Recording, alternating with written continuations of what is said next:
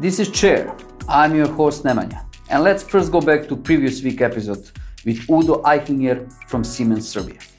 I think you're not a natural born leader. I think through expertise you have from your business point, from your studies or from your business you went through, you're taking away some elements out of that. Additionally, you need to be, from my point of view, a good listener. You need to listen to people. You have to have empathy for people in order to understand their needs and their demands, right? Companies who send people somewhere in a different cultural environment, name it, is it Asia, is it Asia Pacific, or is it Far East or Middle East, or is it Central Eastern Europe, needs to know that you have to prepare your people for that cultural environment. You have to have, let's say, a kind of open mindset for change, right? So if you are not open for a change, you would possibly not even changing a country. You would stay in secure Germany. You would not be willing to move with your pack of family from one place to another, putting them into uncertainty. So I think you need a kind of a basic willingness of change.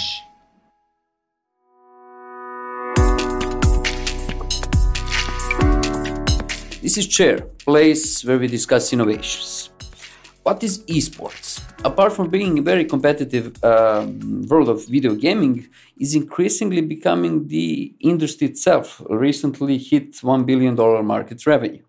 Our guest today is a key innovator in esports. It's my pleasure to introduce Sebastian Heflemok-Lieger, transitioning from a commentator, organizer, and business executive to entrepreneur. He has explored every corner of this blooming young industry. So, Sebastian, it's a pleasure to have you here today. Likewise, nice to be here.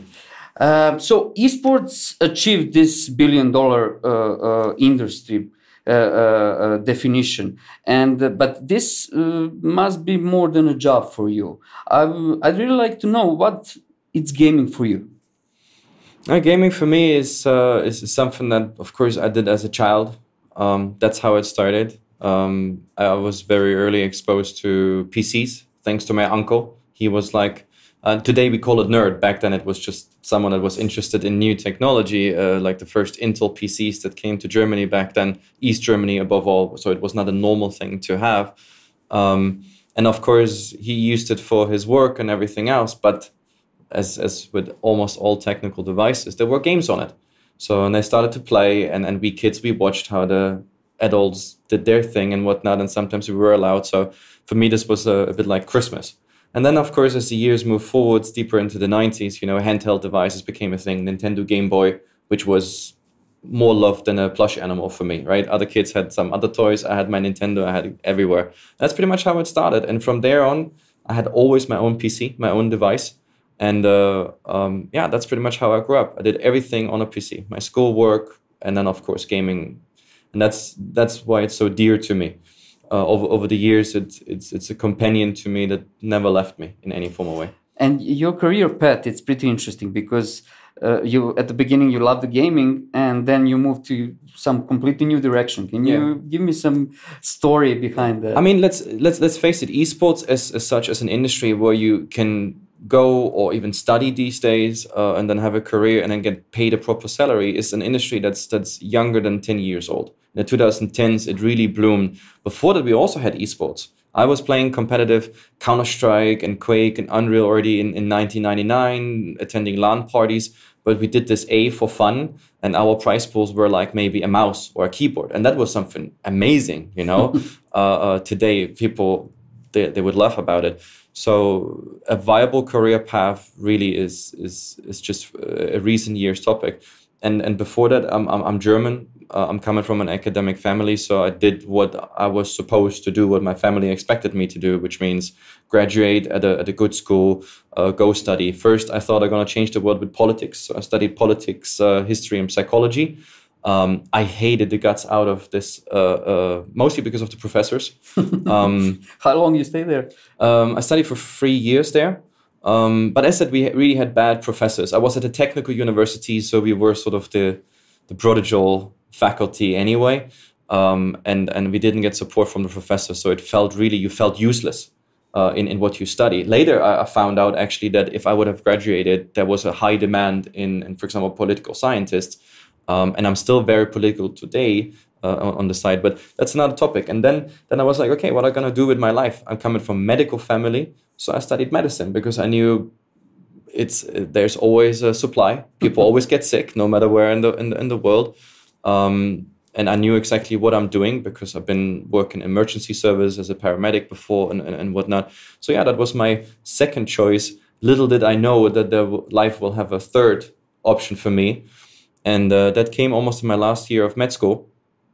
And all of a sudden, all the things I did on the side, the little projects and companies I built over the years, I had my little production company. I was a Dota 2 commentator. I did even podcasts, like we talked already before the podcast about it. So this is not new to you. This is not new. I was the host, actually. So I did all these things. And then as esports grew, people were looking for people with experience. But it was really hard to find an industry that until this point didn't make any money. So the people that had experience were the people that are players, coaches. Actually, we didn't have much coaches back then, but people that were as a hobby involved. That was the only way you got experience. You had to bleed into it, right? With your time, your money, and everything. Nobody really made big money back then.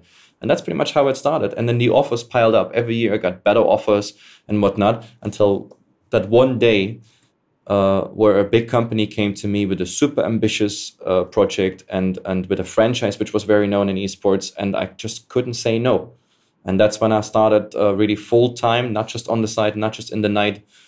And ever since, I'm in esports. And the only reason I'm now an entrepreneur is because I hated my CEO. And I didn't understand, why can I not just do this myself? Why do I have to listen to this guy? Saying something like this, that why they got to I mean, I didn't hate him on a personal level. I have to make that clear. He was a good guy. Rest in peace. He died from corona actually this year.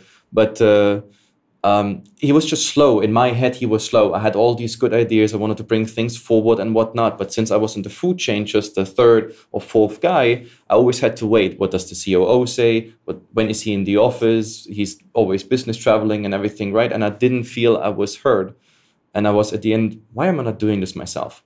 And that's why after 2 years, I just said, like, I'm not going to work for anyone anymore. I can do exactly this myself. In my opinion, even better than my CEO, for example. So this is bringing us to main subject of today, and we are always talking here about innovations. And I want to ask you about 2G Hub and what has compelled you to create it. Yeah, 2G Hub is, as I said, when I founded the company, and I've seen so much of esports, the question for me was always, how do I solve problems in the industry? Naturally, I don't like B2B for one reason, because it's not scalable.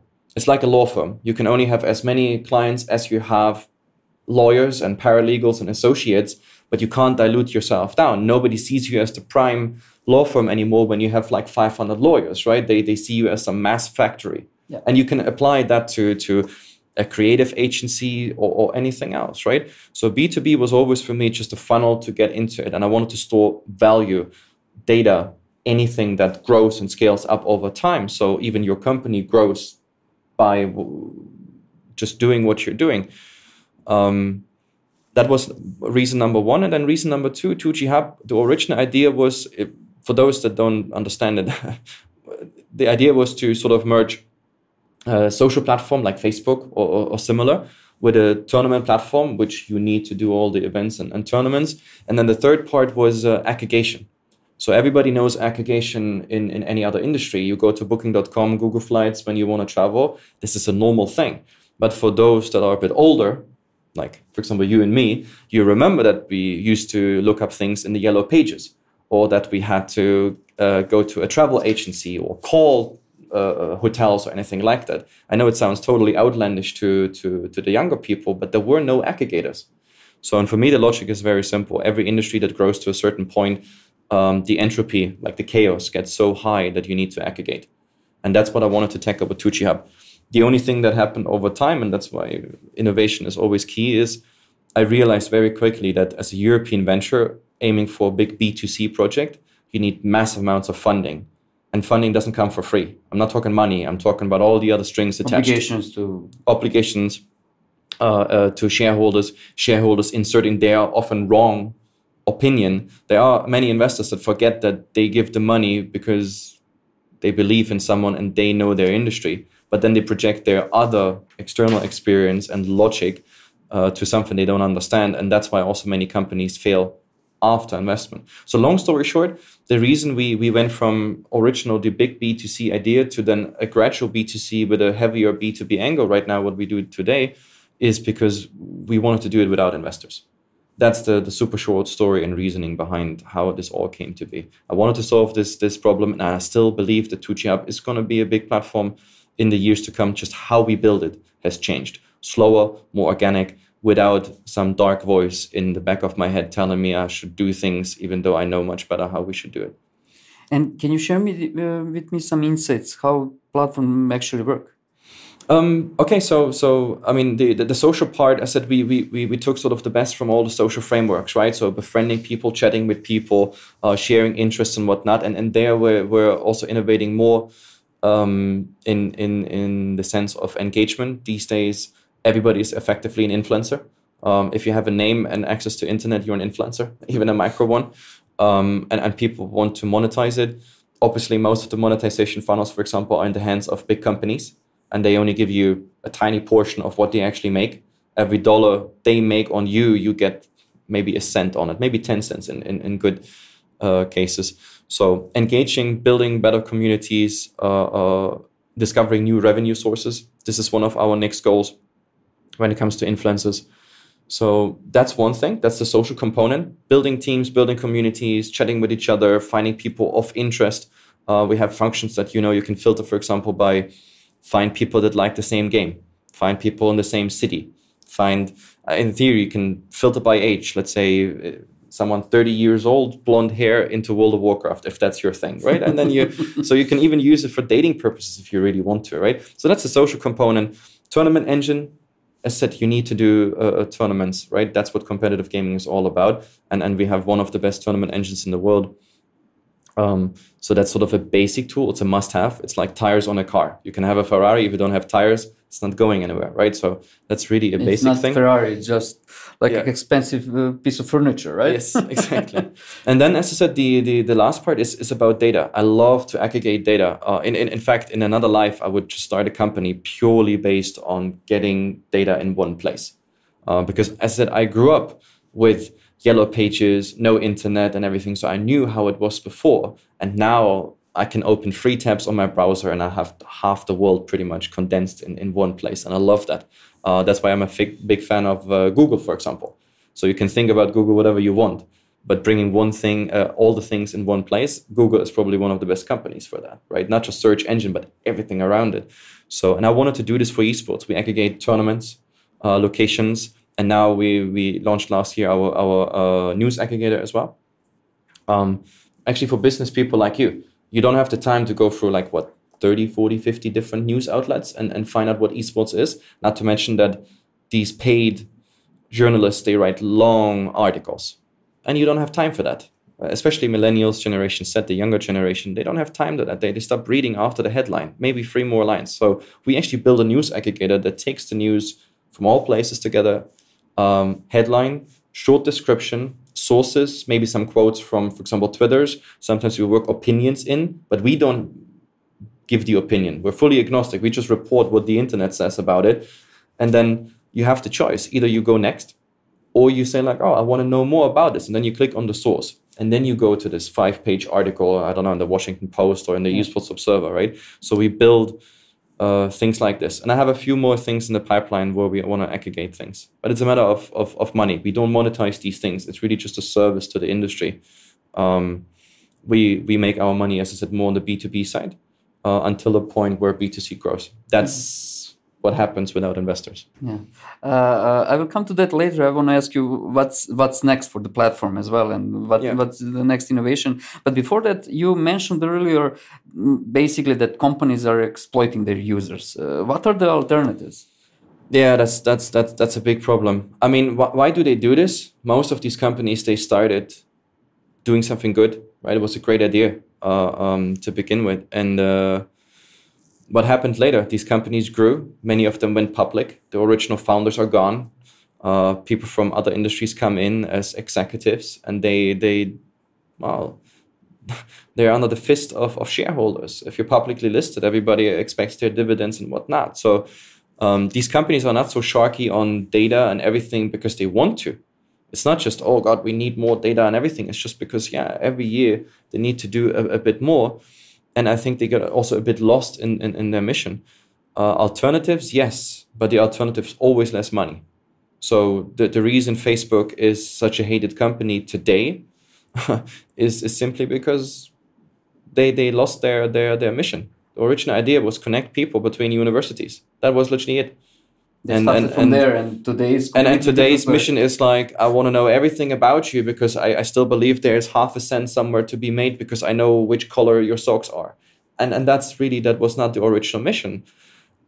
Even though Zuckerberg is still at the helm with many companies after such a long time, the original founder is not there anymore. Maybe he's some glorified chairman, but not actually in an executive role. But there's many other examples. So what's the alternative is, don't go public. That's one.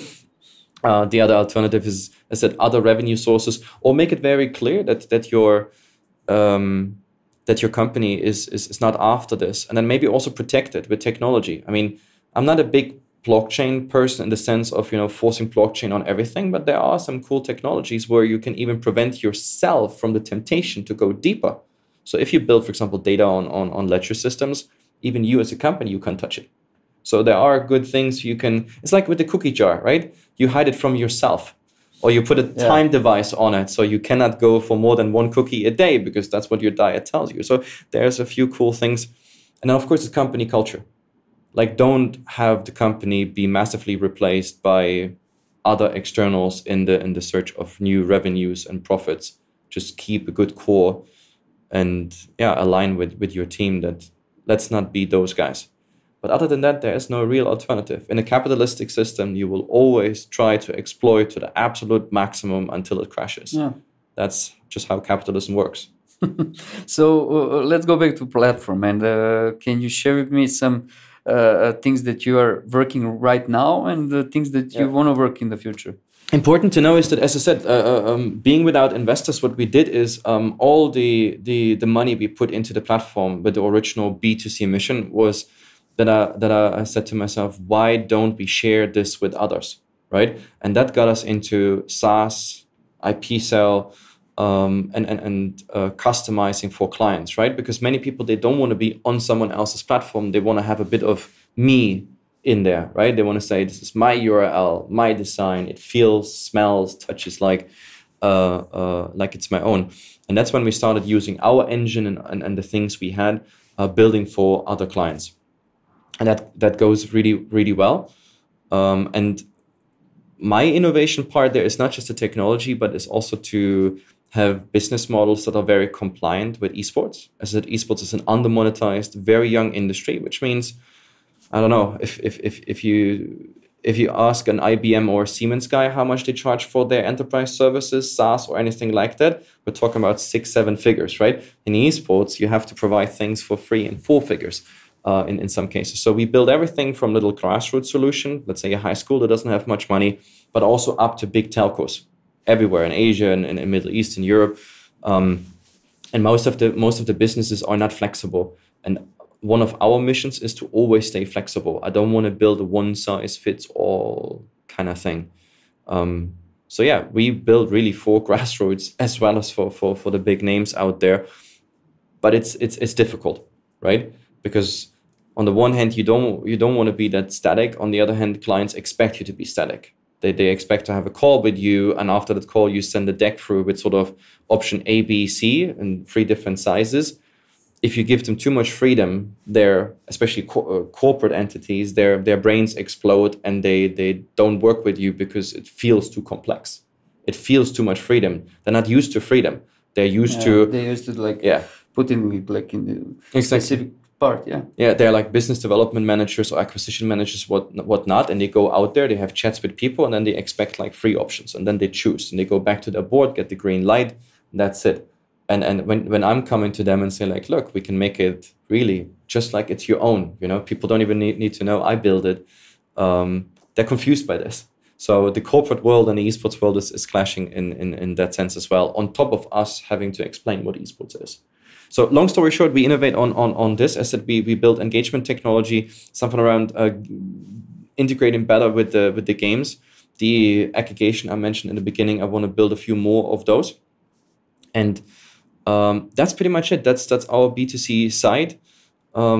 We also want to take our chat out to, let's call it like a WhatsApp for gamers. So effectively, what you know from Telegram, Signal, WhatsApp, Viber, and so on, but with a twist towards gaming. So there's a few projects we have in the pipeline, but we're still a startup, which means priorities and pipelines shift. Yeah, that was my question. How you define priorities? How you decide where to go next and what to do next? Well, the number one decision is always money. So whatever pays the best. On the B2C side, you have to go for it, right? Of course, sometimes you take a hit on the money for something that's strategic. It gives you users, it opens you other doors and everything. So that would be my second priority decision. And if the decision is, I don't know, sort of 50-50, then I would go with the most innovative thing to do.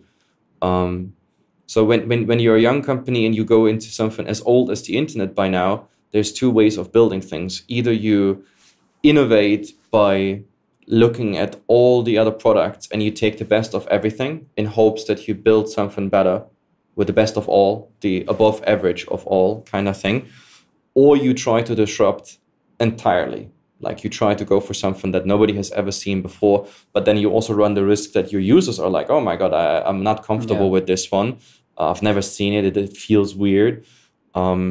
And you have to walk a very fine line with it. So when I'm also the product owner, apparently, in my company. I'm trying to hire product owners, but it's hard to find in the esports. But I'm doing all the research really in the same way I just said it. I look around also outside the industry. What is there? What is the best?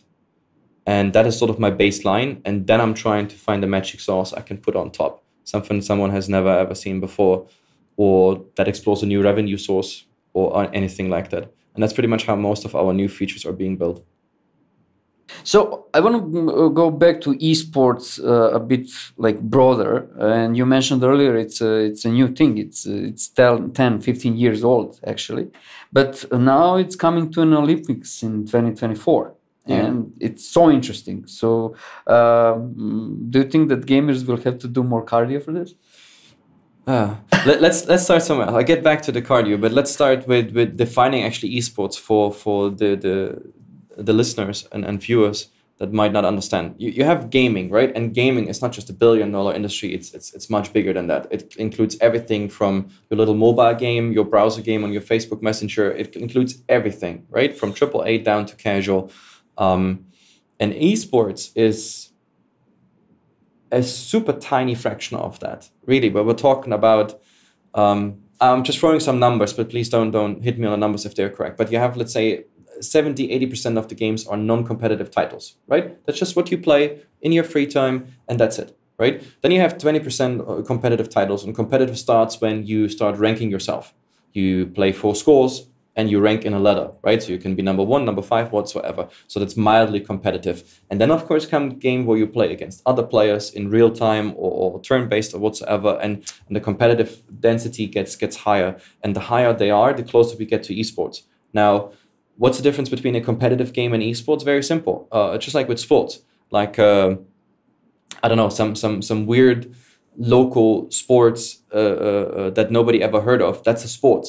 But it doesn't make it like a big title, you know, in the Olympics or World Championships or anything like that. I mean, there's things like rolling cheese down the hill in Scotland or something like that. That's considered a sport, right? Do they do this in Finland or in Russia? Definitely not. So, and it's the same with esports. So what happened is you have these, let's say, 20% competitive games, and out of that, probably 1% or so made it to the top. And they became an actual esports. And esports means you have a competitive title with a very active community behind it, broadcasting, merchandise, franchises, names, betting, data business. So everything you can think of, right, from the entertainment and the sports business. And that effectively makes esports. And esports in itself is pretty much the umbrella form of that one little 1% of the gaming industry. And then within esports, we're still dividing between regions, because they're often very different how they operate, and we're dividing between the games. So Counter-Strike is totally different from, I don't know, for example, League of Legends. It's entirely different industries, different business model, different people doing it. The culture is different, the users are different. So when people say they know esports, they're mostly lying. They mostly know one part of esports, and then you have to realize they know effectively just 0.001% of the gaming industry. And that's what most people don't understand. There's no such a thing as esports experts.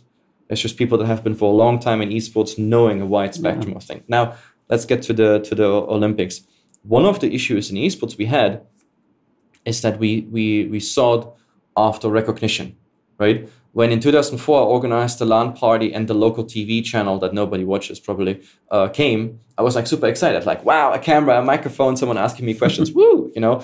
And then over the years, we measured ourselves a bit like child and parent, right? You have like a dad or a mom that's super busy, and you're trying to do things, good or negative sometimes, to get the attention, you know, that they're like, oh, good boy, you know, that was really good. I'm so proud of you. And we felt for many years like this. But for me, it shifted, especially in the 2010s, because it was like, we're grown up. We're making our own money. We have our own business models. We found our own magic sauce. I don't need to get the approval from sports, from iGaming with casinos and betting giants and other things.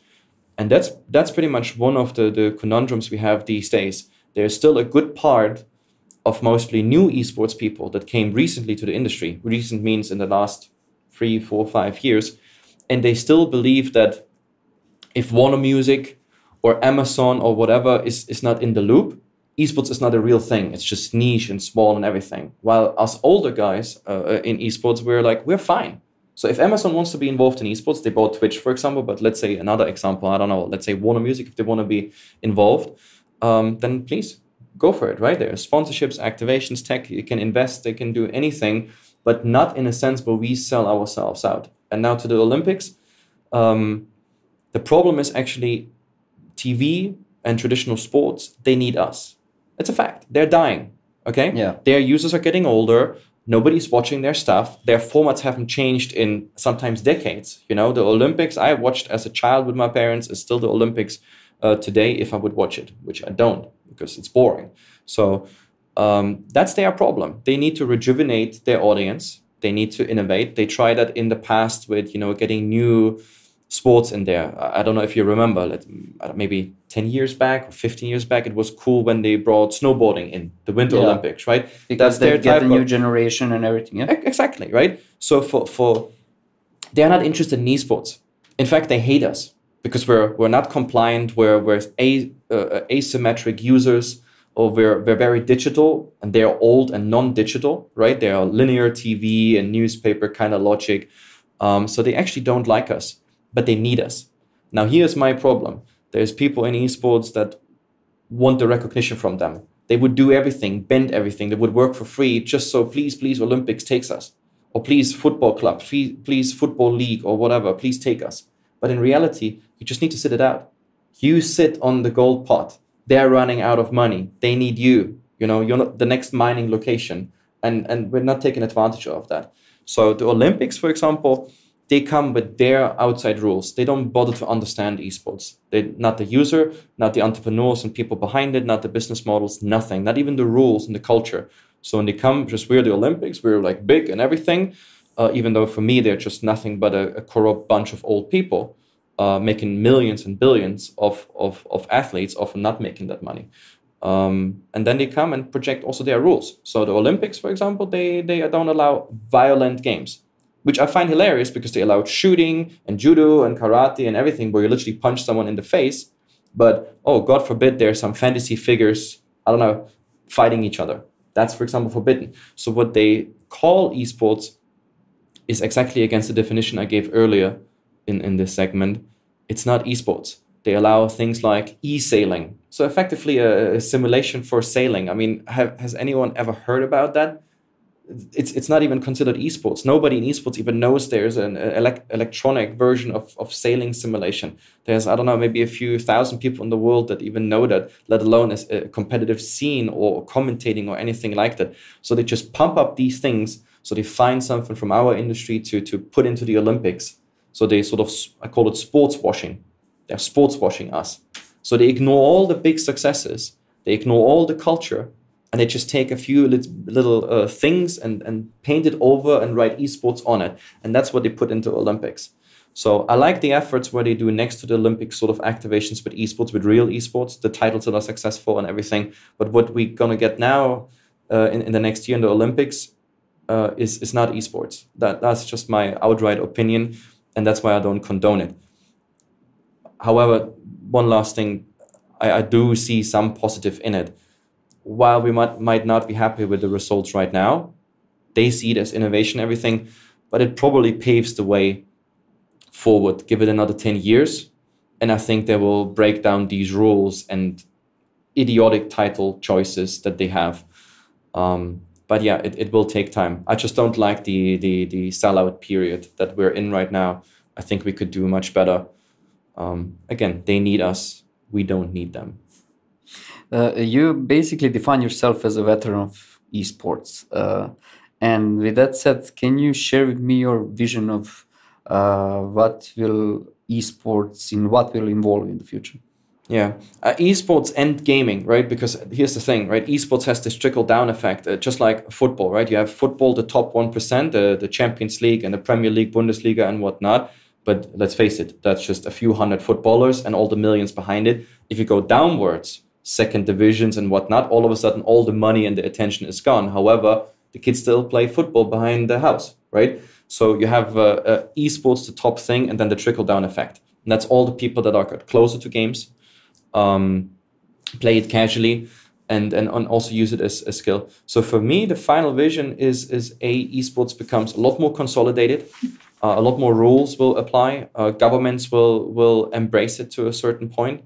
A lot more innovation will come in the space. And I do believe we have an actual run against sport. We're not going to cannibalize each other, right? Most people see it maybe as a threat that these new guys come and they take it away. But I do believe we actually have a solid chance to be... when I go on my Serbian TV channel, I have 15 everything from golf and football and I don't know, UFC, MMA. And now these days I have, for example, an esports one, right? So and this will become a very normal thing across all media and everything. What I also do believe is that the trickle-down effect of esports, and it has nothing to do with esports, but it's the trickle-down effect is that we're going to utilize gaming for many other things, such as education. So for example, I learned English not in school. I learned English in games because I had to.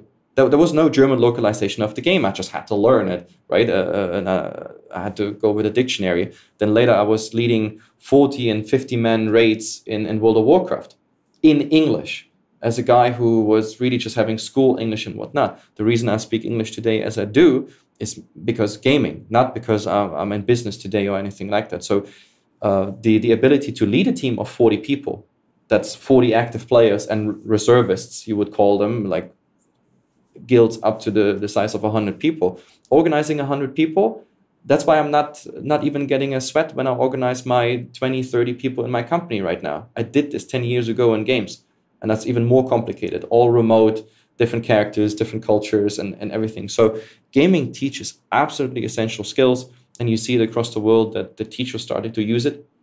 Why force people into books and boring topics when you can do it through games or in a gamified way? So this is also the trickle-down effect, which is really cool. Gaming is an essential part of our lives, and this whole stigma that we had over all those years is going away. Today, if you ask someone, gaming, yeah, I have like 3 apps on my phone. It's the normal thing. In 2005, when I told someone I'm gaming, I'm having a PC, you were still the nerd. You were the unwashed basement kid. So, and we're talking only about 20 years. Now this thing gets traction. Imagine what we can do in the next 10 years. Herflamok, thank you so much for this conversation and enjoyed it. And for you out there, see you next Thursday when we talk about some new innovations. Thank you. Thank you very much.